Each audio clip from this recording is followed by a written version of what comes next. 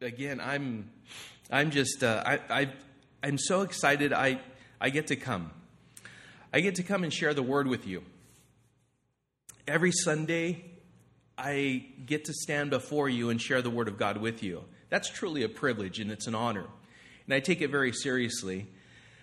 My whole desire is that as brothers and sisters in Christ, that you would grow, that you would mature in the Lord. Number one. Number two, if you're here and you don't know the Lord, that you would come to a moment of complete surrender to the Lord, and that it would be evident in your life that you're truly new creatures in Christ. That's something that encourages the body as we all come together and desire to honor and glorify Him. This morning, as I told you, the whole story of Paul and Silas in Philippi, and at this point they're in jail in Philippi, is a story of redemption. It's a story of love. It's a story of the pursuit of God after each and every one of us. That no matter how dark it may seem, no matter what pit we're in, that the Lord desires to reach us, touch us wherever we're at, and tell us the story of redemption. He wants to see each and every one of us come to the saving knowledge of Jesus Christ.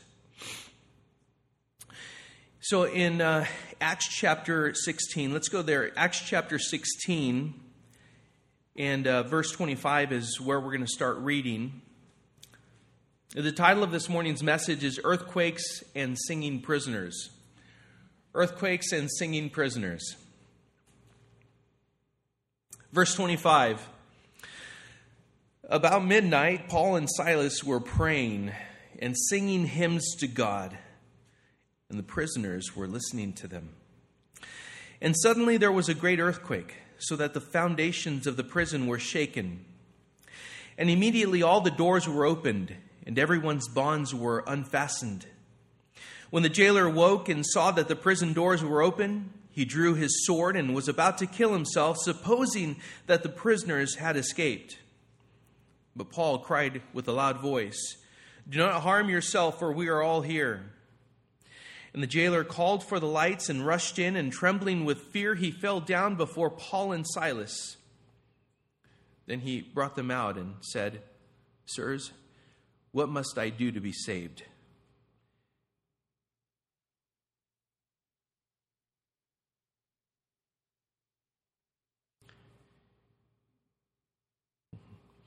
And they said, "Believe in the Lord Jesus, and you will be saved. You and your household."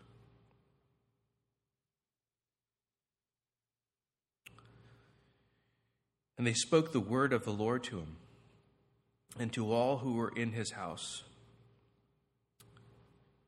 And he took them the same hour of the night and washed their wounds. And he was baptized at once, he and all his family. Then he brought them into his house and set food before them. And he rejoiced, along with his entire household, that he had believed in God. Father,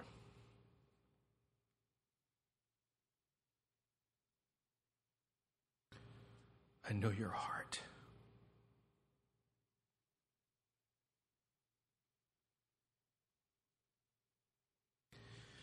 I know that you desire that none should perish,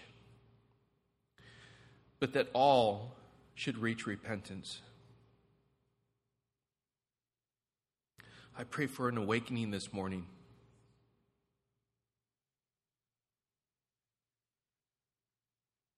I pray that you would breathe life into dead bones.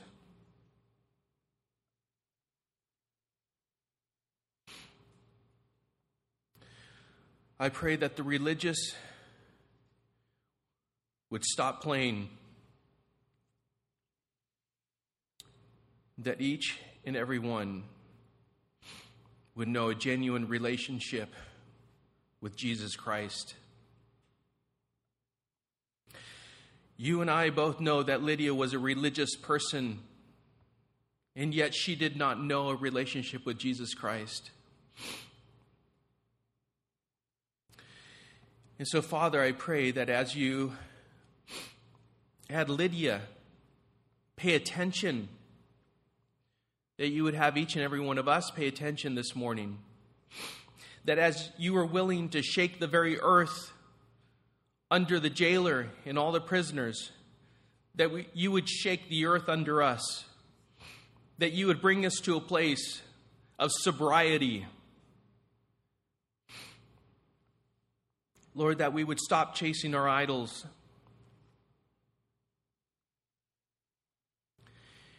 And that we, like this Philippian jailer,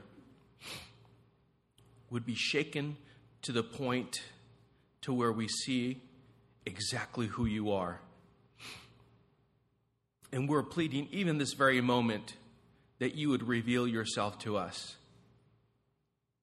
I pray that your Spirit would move mightily among us. Lord, that you would be honored and glorified by the response that we have to what you would have to say to us at this very moment. Yes, Jesus, you're alive and well. The same power that resurrected you from the grave, Jesus, is the same power by which we're resurrected. The same power that saves us.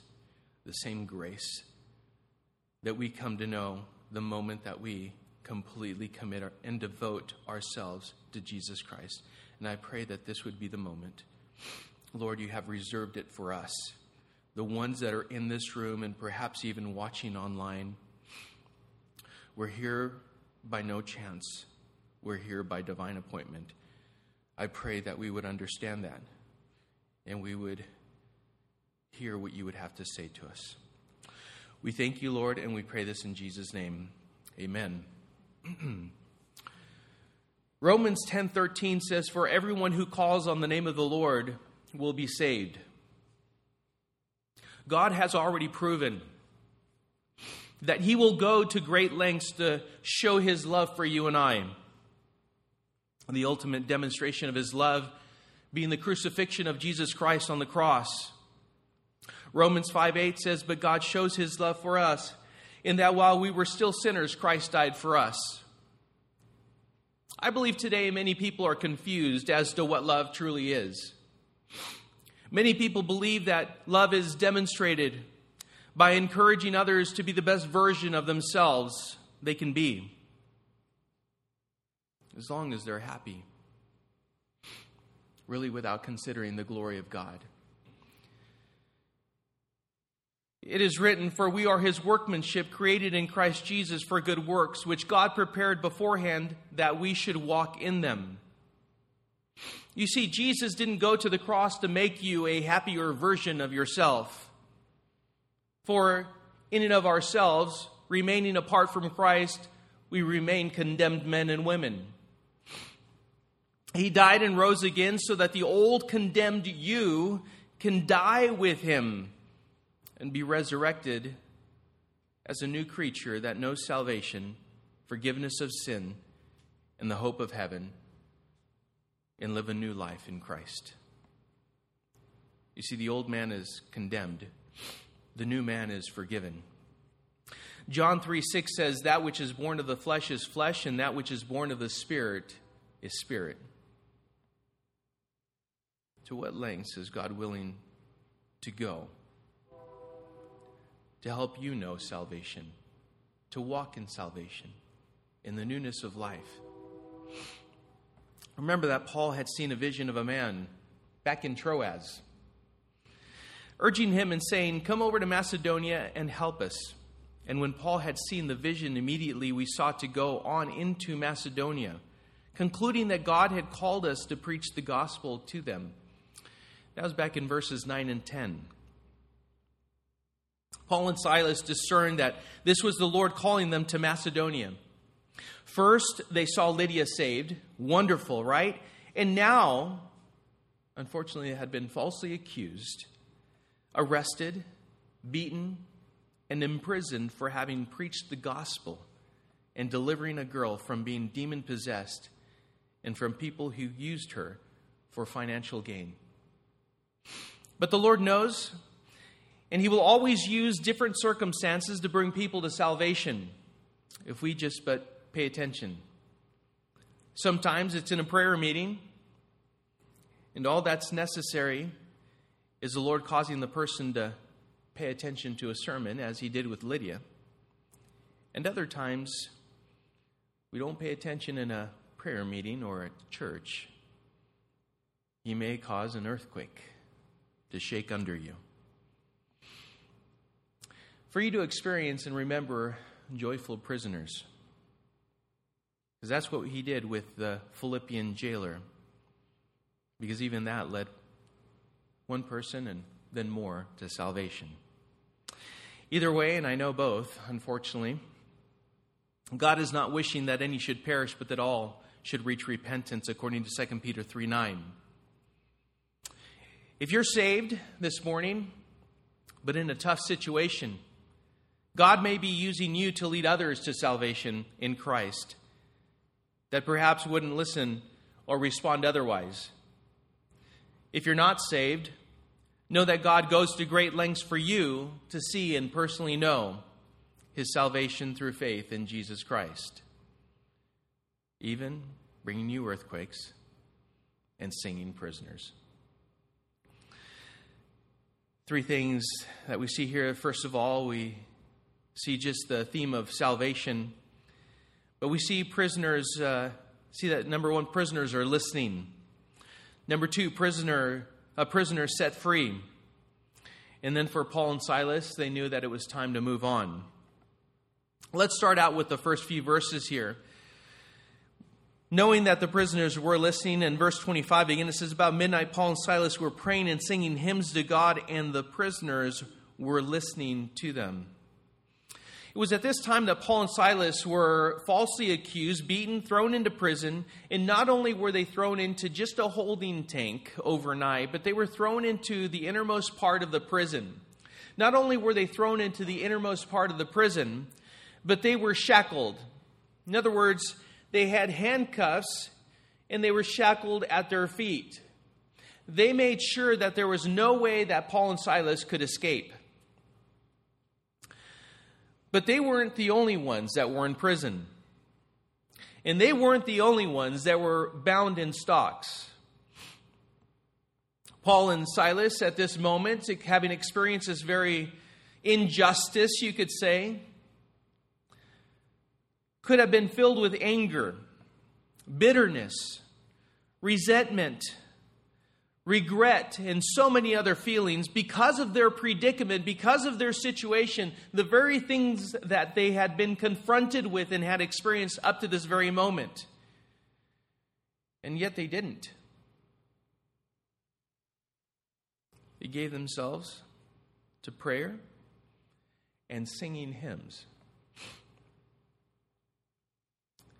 You find yourself in a difficult situation, I would suggest you follow the same formula.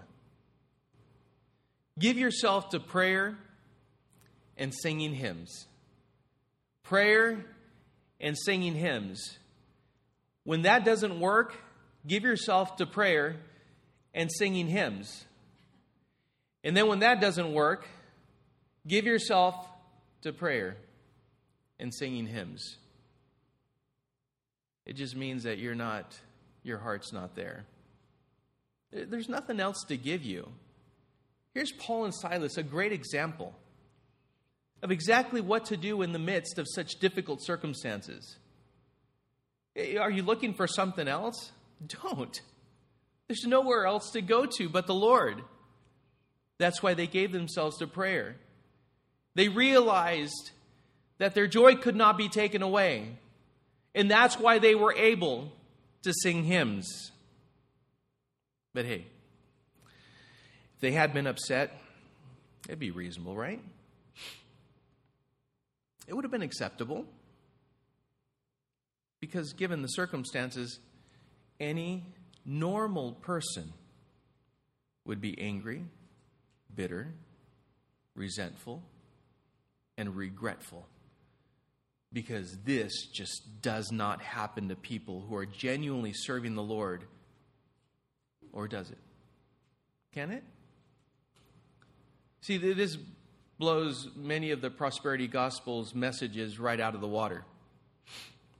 Because if you just have enough faith, this kind of stuff, according to them, just ain't going to happen. And that's not true. It rains on the just and on the unjust. How will you respond in times of trouble? That's what matters. The other prisoners were probably there because they did deserve it. But not Paul and Silas. I mean, did the other prisoners know or care? Probably not. After all, aren't all prisoners falsely accused? If you ask them, that's the case. Paul and Silas weren't moved by their circumstances because they were secure in Christ, and no matter what they experienced in life, their hope of God's glory was firmly fixed in Christ Jesus and not on their circumstances. No matter what they were faced with, it was all about Christ. Philippians 1:21, and I refer to it often. Why? Because I believe, especially in this day in which we're living in, we need to be reminded of this as Christians. Because the Apostle Paul said, to live is Christ, and to die is gain. There's nothing to gain. There's nothing worth more than being in the glory of God and in His presence. Not here on earth. This was a reality for Paul, and apparently it was also a reality for Silas, for they, plural, they were together praying and singing hymns. You see, you will encourage in others what you are, not what you are not, not what you wish to be, but you will encourage in others exactly what you are. Are you joyful in Christ? If you are, let your face know it.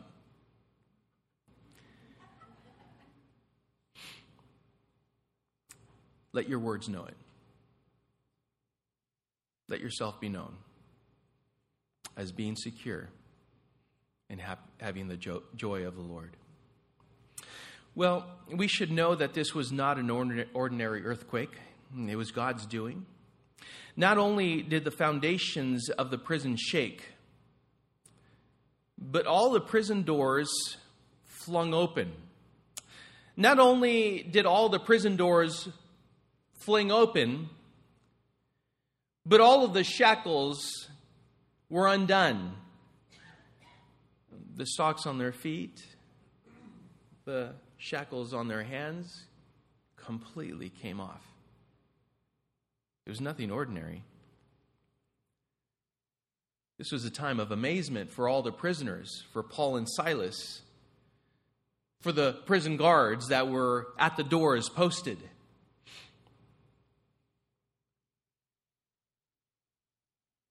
If this is an open door to run, I don't know what is.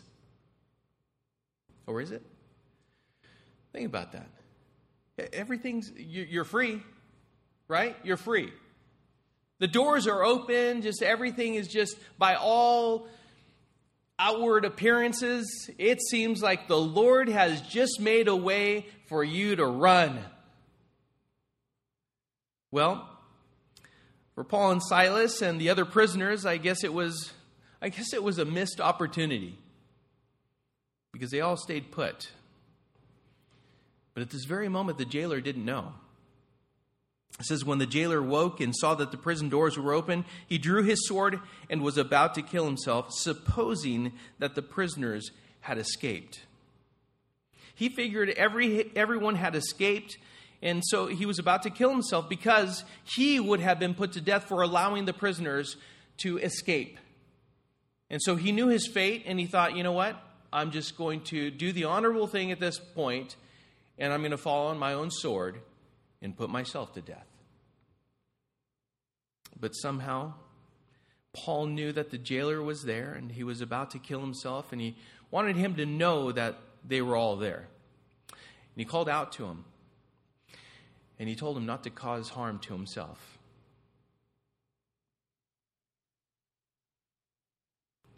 It matters how you respond to your circumstances.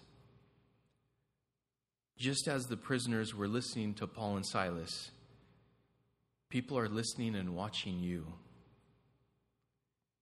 They come to know whether you genuinely know hope, whether you genuinely know joy, peace, and the grace of God by who you are, especially in times of trouble.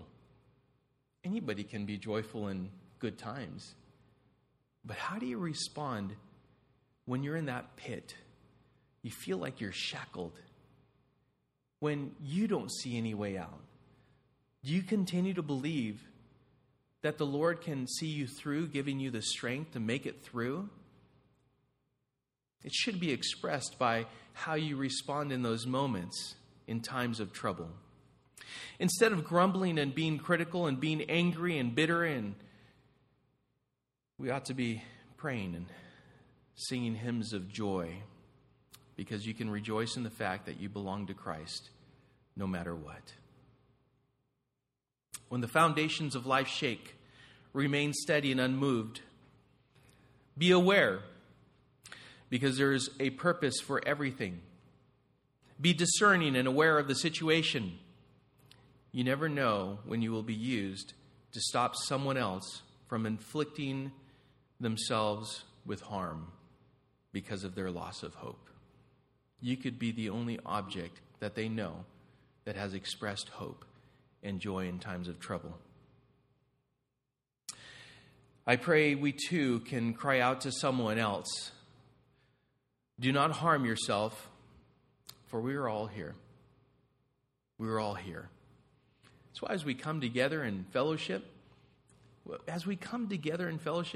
do you know that we stir each other up to love and good works? We encourage one another.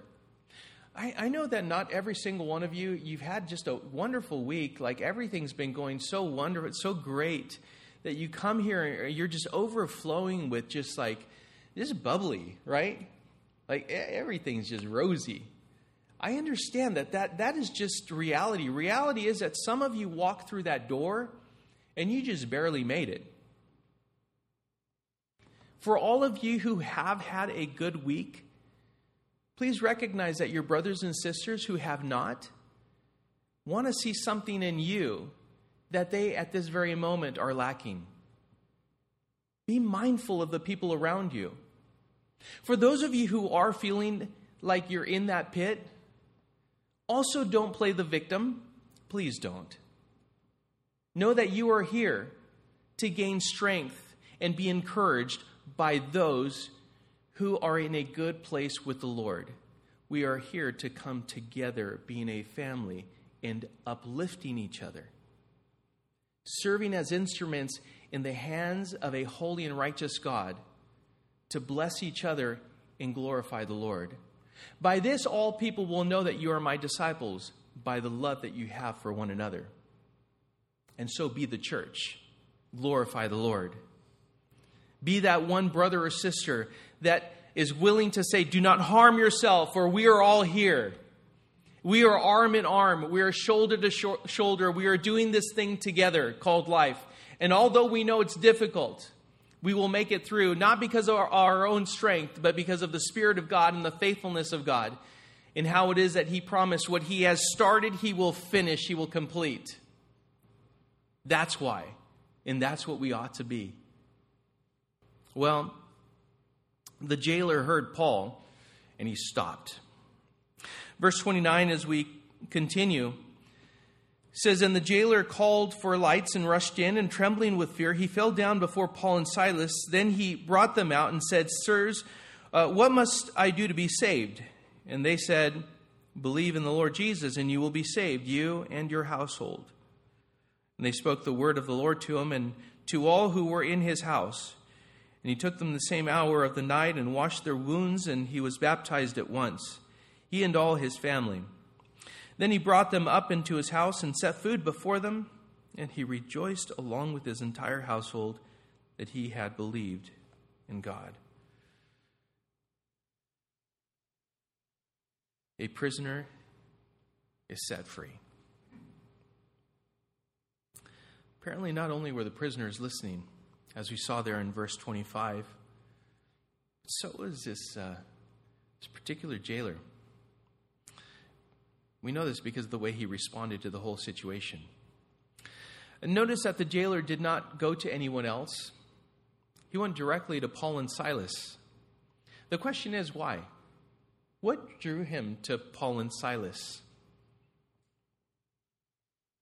I believe it was because of the way they handled themselves in the situation that they were in.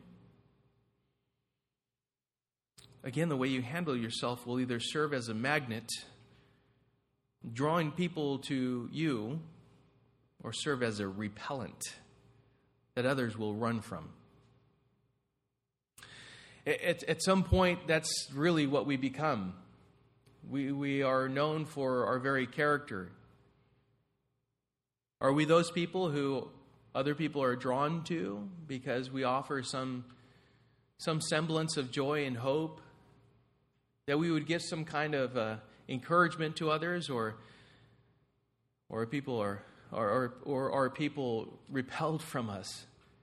Oh gosh, I know if I go and speak to Raul, man, it's just bitterness and anger and resentment and all this. Which one is it? Because for Paul and Silas, there is something that they possessed, that they had, that the jailer wanted. You will either be known for bitterness, anger, complaining, whining, being critical, etc., or for being at peace, trusting in the Lord, for being joyful regardless of the circumstances, praying because you will still trust in God no matter what you're faced with, and helping others through their troubled times. Well, the jailer went to Paul and Silas because we've come to know he wanted to know what they possessed. What is that? Salvation. Salvation. The jailer had already demonstrated a repentance. He was humble. He had this reverence about him. As he came before Paul and Silas, can you imagine a jailer falling down before a couple prisoners? And yet that's exactly what the jailer did. He knew whose presence he was in. He knew that they knew the very God that could give him the very thing that he needed. And he asked, and they told him simply. And here's where it begins. Believe in the Lord Jesus, and you will be saved, you and your household. It started there, but as we saw here and we read, Paul and Silas went a step further, and they explained salvation to him. It says here that they spoke the word of the Lord to him and to all who were in his house. So it just doesn't stop there. It doesn't start and stop there. Just believe in the Lord Jesus and you will be saved. Great. I don't know who Jesus is. I know that, we celebrate Christmas and, the birth of Christ. And I know he died, and we celebrate Easter, and he died and he rose again on that day. And that's why, right? So tell me who Jesus is. Well, he's the one whom the Father had sent to live a perfect life. And yes, he had these disciples, and many followed him for different reasons. There was this one day he went to the cross. And the reason why he went to the cross was for you and I. To die for our sins, to pay for our sins. He shed his blood on the cross to serve as a payment for your sins, past, present, and future. And when he was buried, he resurrected on the third day. So he was victorious over our sin, and he was victorious over the grave. And it's because of that in Christ that we too can come to know forgiveness of our sins, and also the resurrection to new life in Jesus Christ. Do you believe in him?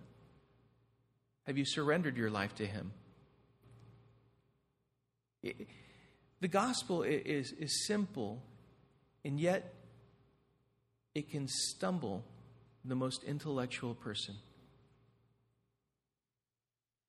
But there are kids who come to the saving knowledge of Jesus Christ. There are kids who fully understand. They haven't gone to Harvard or any other prestigious school, and yet they can understand the gospel. and come to believe. He explained to them, they explained, it was Silas and Paul were on the same page, and it says here that they explained the gospel to them. Here is a prisoner demonstrating compassion to someone who may have been the very person, think of this, who had inflicted the blows upon Paul and Silas just earlier in the day. The jailer was so filled with compassion, in fact, for Paul and Silas, that at that very moment, just picture this. Here's the jailer. He's the very one who's supposed to be enforcing the law, making sure that they were imprisoned in shackles. And now he's falling before Paul and Silas, and he's asking them, how must I be saved? How do I come to salvation? And he's told, and he comes to salvation. And now he's so filled with compassion that he's not even the same man. You can't recognize the man from the day prior. Now he was sitting there with sponge in hand, washing the wounds of Paul and Silas. How is that even possible? That's why your friends couldn't recognize you when you came to faith. The day after, you were doing the very same thing. You were behaving in a way that's like, I don't know who you are. You're unrecognizable. You're not the same person you were yesterday. Like, what happened yesterday to today? There's just something different about you. You're not speaking the same. You're not acting the same. You're not doing the same things. Who are you?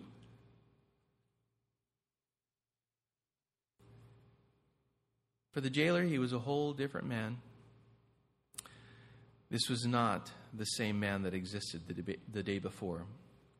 2 Corinthians 5:17 says, therefore, if anyone is in Christ, he's a new creation. The old has passed away. Behold, the new has come. Have you experienced that? Being reborn in Christ? Having the Spirit of God indwell you? Giving you new eyes to see things in a new way? Having a hope that nothing and no one can shake? Having a joy that's not dependent on your circumstances? Have you experienced that rebirth? That rebirth that is a spiritual rebirth that comes from heaven. Have you experienced that? That is knowing salvation. And that should be evident in our lives. Well, the jailer and his family, they all responded to the gospel and they were saved and they were all baptized at that very moment. Notice that they didn't have to pray about it. The very moment that they were saved, so at this moment, it's time to be baptized. And they were. Check this out. It was that night. When was the foundation of the jail shaken by the Lord? Shaken. When was it? It was midnight. At midnight. Hey, morning is coming. From that point this way, it's like, can you imagine the jailer is waking up his family? Hey. He didn't waste any time. You guys, you have to wake up. I have these two guests. I know they're prisoners, but hey, you got to listen to them. You got to hear what they have to say. All of this happened in the night, in a moment. In fact, not only did they come to salvation by a couple of prisoners, but they also were baptized that evening.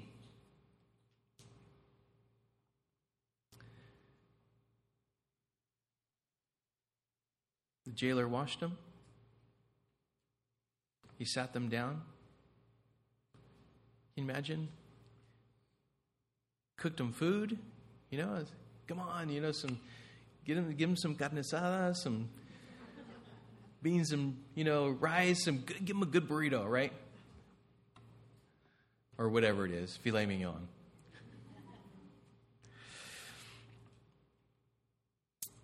They had fellowship together. That very moment they had fellowship together. Rejoicing because he and his household had come to believe in God and know salvation in Jesus Christ. In the home where salvation is known, this is exactly what it should look like. If that's not demonstrated in your home, there's something wrong. I'm just telling you that with love. There's something wrong. The reason I know there's something wrong is because, like, even though maybe you're saved and just like salvation hasn't like come to the surface, Jesus certainly is not preeminent because you haven't responded to him. Like if I were to tell you, hey, you've been delivered of all your sins, you have the hope of heaven. If you think small moments here in life are good, just wait till you go to what's unspeakably good and glorious. To heaven when you're in the very presence of the Lord for all eternity at that moment. You have been, instead of being condemned to hell, okay, from eternal separation from the Lord, you now in Christ have been saved. Would we be singing, as the song says, endless hallelujahs? It's like when you're reminded of that, whether it be in counseling or another brother or sister reminding you of that, wouldn't you at that point repent of looking at things otherwise and say, certainly you are correct. I shouldn't be in that place. I should come to a place of rejoicing in the Lord and knowing that I have possessed everything and learned to be content in Christ. He is my full and complete satisfaction, and nothing else will do. Didn't we just sing that? Did you mean it?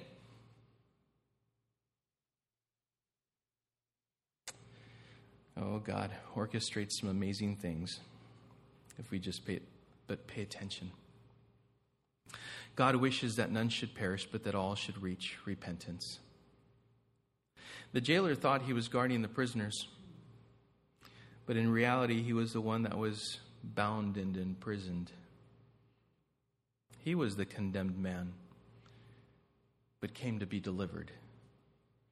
He was delivered by God's grace through faith in Jesus Christ, and he was a new man with an eternal hope, and his family knew it. That very moment, they had a celebration. They rejoiced. A prisoner was set free, and all the angels in heaven were rejoicing. They were all rejoicing. Well, it's time to move on. As we go to verse 35 and conclude. But when it was day, the magistrates sent the police, saying, "Let those men go." And the jailer reported these words to Paul, saying, "The magistrates have sent to let you go. Therefore, come out now and go in peace." But Paul said to them, "They have beaten us publicly uncondemned, men who are Roman citizens, and have thrown us into prison. And do they now throw us out secretly? No. Let them come themselves and take us out." The police reported these words to the magistrates, and they were afraid when they heard that they were Roman citizens. So they came and apologized to them, and they took them out and asked them to leave the city. So they went out of the prison and visited Lydia, and when they had seen the brothers, they encouraged them and departed. Even though all of this had taken place, Paul and Silas were returned to prison. So even though this all took place in the jailer's home and all of that, what a wonderful time to spend, from 12 midnight and on to, let's say, 5, 6 o'clock in the morning. Don't know how long it was, but it was a few hours. Wonderful time. But at this point, Paul and Silas, they went back to jail willingly. They didn't want the jailer to be put to death. So, put them back on. Put us back in stocks. I am a prisoner of the Lord anyway. I willingly go back. And they did. You see, the earthquake had nothing to do with delivering Paul and Silas from their imprisonment, and had everything to do with freeing the jailer and his family from eternal condemnation. But now the magistrates figured it was enough. And they sent the police officials to release them. They sent a couple deputies over and said, magistrates have agreed, that was enough. They were beaten, they were imprisoned overnight, and it's time to let them go. Well, the jailer received the news, and he passed that along to Paul and Silas. But Paul had, at this point, a little something to say about the whole situation. It's interesting that Paul and Silas didn't reveal that they were Roman citizens, though, until this very moment. Why didn't they say that they were Roman citizens before the beating? Before they were imprisoned? Can you imagine being like, hey, listen, is it okay for you to do this to a Roman citizen? Because we can, avoid all of this right now. Why didn't he say it at that point? You see, they had civil rights they could have invoked, but for some reason, they didn't bring it up until after. Oh, the timing is just perfect. It really is. You see, sometimes we discern that the very thing that we're in the midst of, it's not really to deliver us, to see God delivering us from whatever it is that we're going through, but in the midst of it, for God to use us to deliver someone else out of something that's much more real and eternal.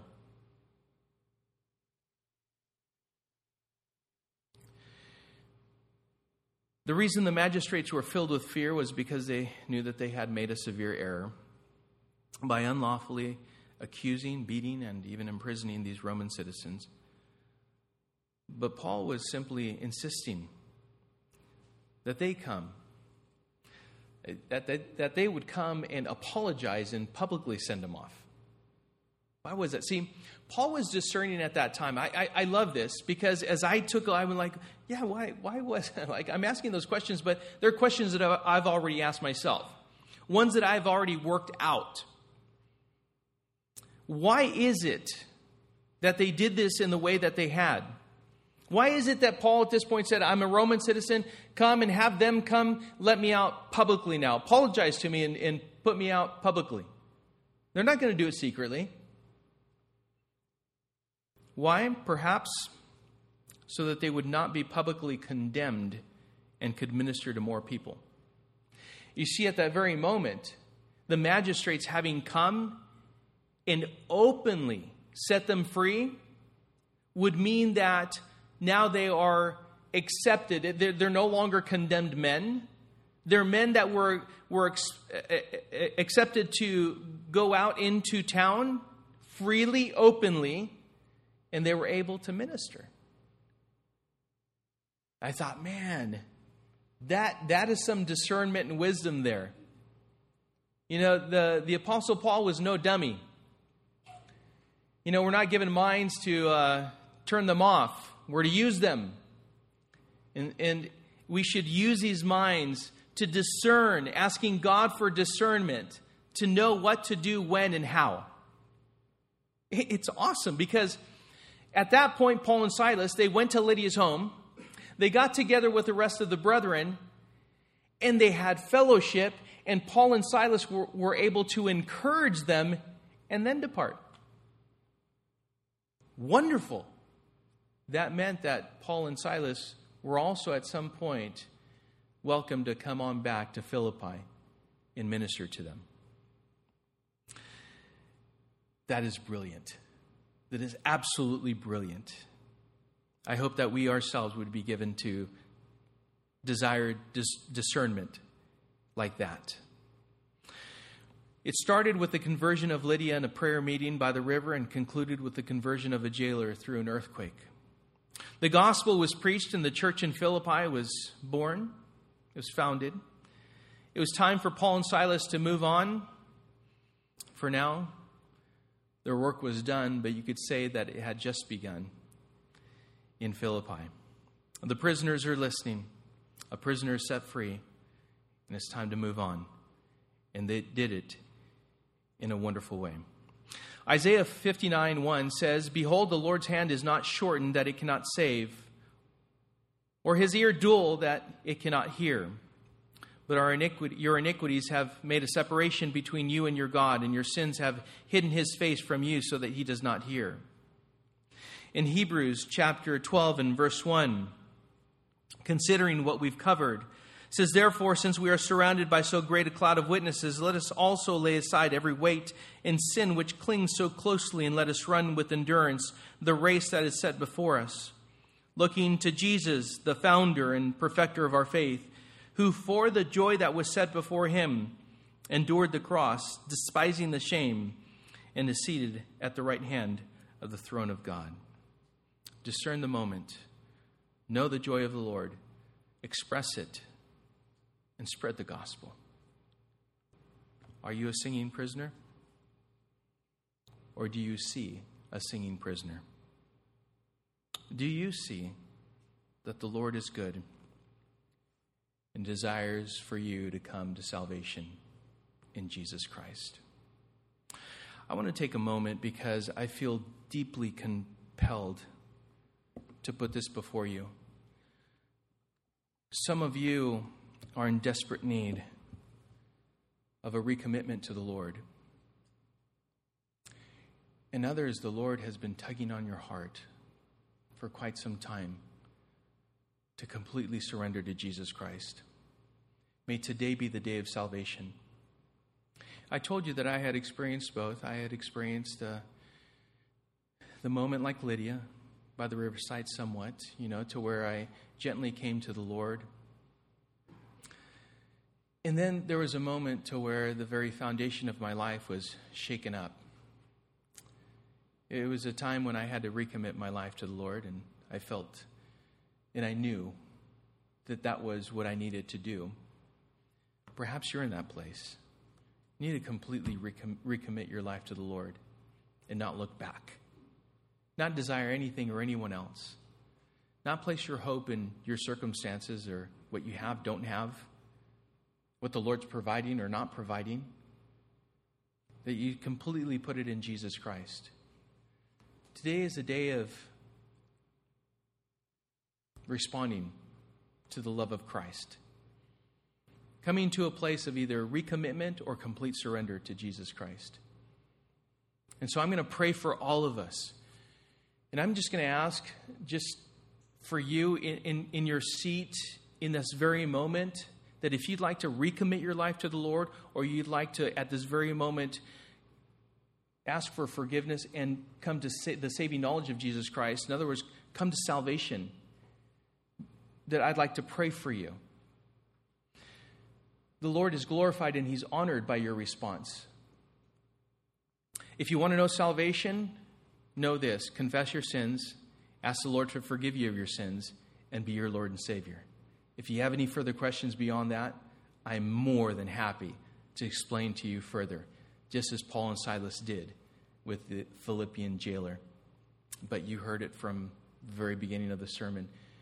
God's heart is to see you come to the saving knowledge of Jesus Christ, and for that to be reflected in your life by the way you live your life and the way you respond to life.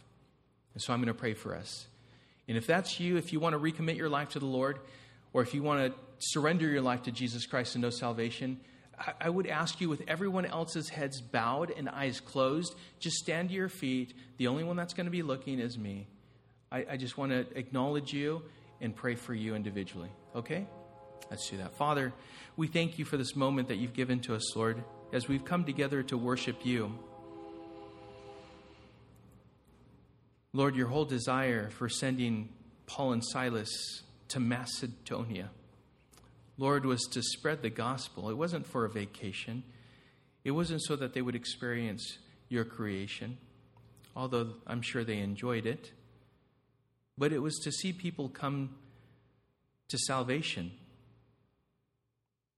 And as they came to salvation, it was their intent and their purpose to also help build them up in their faith. Lord, some of us have come to salvation and even been walking with you for a number of years, and yet we've turned into a different direction. I pray, Lord, for anyone who is in that place, Lord, that today would be a day of commitment to you. Still, for others, perhaps they have never surrendered their lives to you. They have never known the forgiveness of their sins. They have never known to be released from the burden of condemnation that they have come to know, that they've known in Jesus, in the world, in the flesh. And yet, Lord, you desire that none should perish, but that all should come to repentance. For you so loved the world that you gave your only begotten Son, and whosoever believes in him shall not perish but have eternal life. Lord, your word tells us that if we confess with our mouths that Jesus is Lord and believe in our hearts that God raised him from the dead, then you shall be saved. I pray, Lord, that for perhaps some who are here who do not know salvation, that today would be the day of salvation, that they would stand to their feet, Lord, and acknowledge you as Lord and Savior. For those who need to recommit their lives to you, I pray that they too would be bold enough, confident enough to trust in you and also stand up and recommit their lives to you at this very moment. That, Lord, you, Lord, know all things, but for me, as your under shepherd, could acknowledge them and just pray for them, Father. So with our eyes closed and our heads bowed, who at this very moment wants to recommit their lives to the Lord? God bless you. God bless you. God bless you. God bless you.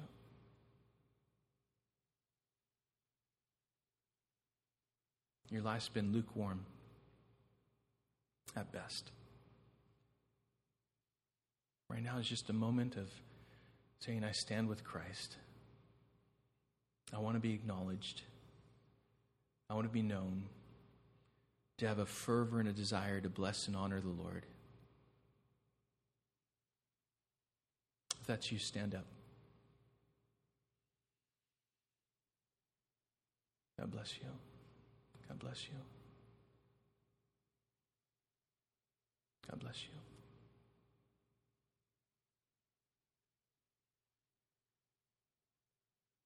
That's for you. Perhaps you're sitting there and you don't know salvation. You don't know what it means to be filled with the Holy Spirit, to have the burden of condemnation lifted from you. The Lord desires that you would come to the saving knowledge of Jesus Christ, that you would be filled with this Holy Spirit, that you would have a new perspective on life, and you would rejoice in the fact that he knows you and you know him. If that's you, stand to your feet. Anyone at all. Tomorrow's not promised. And you're being offered today grace through Jesus Christ. Salvation is knocking on your heart. Jesus Christ. If that's you, stand to your feet.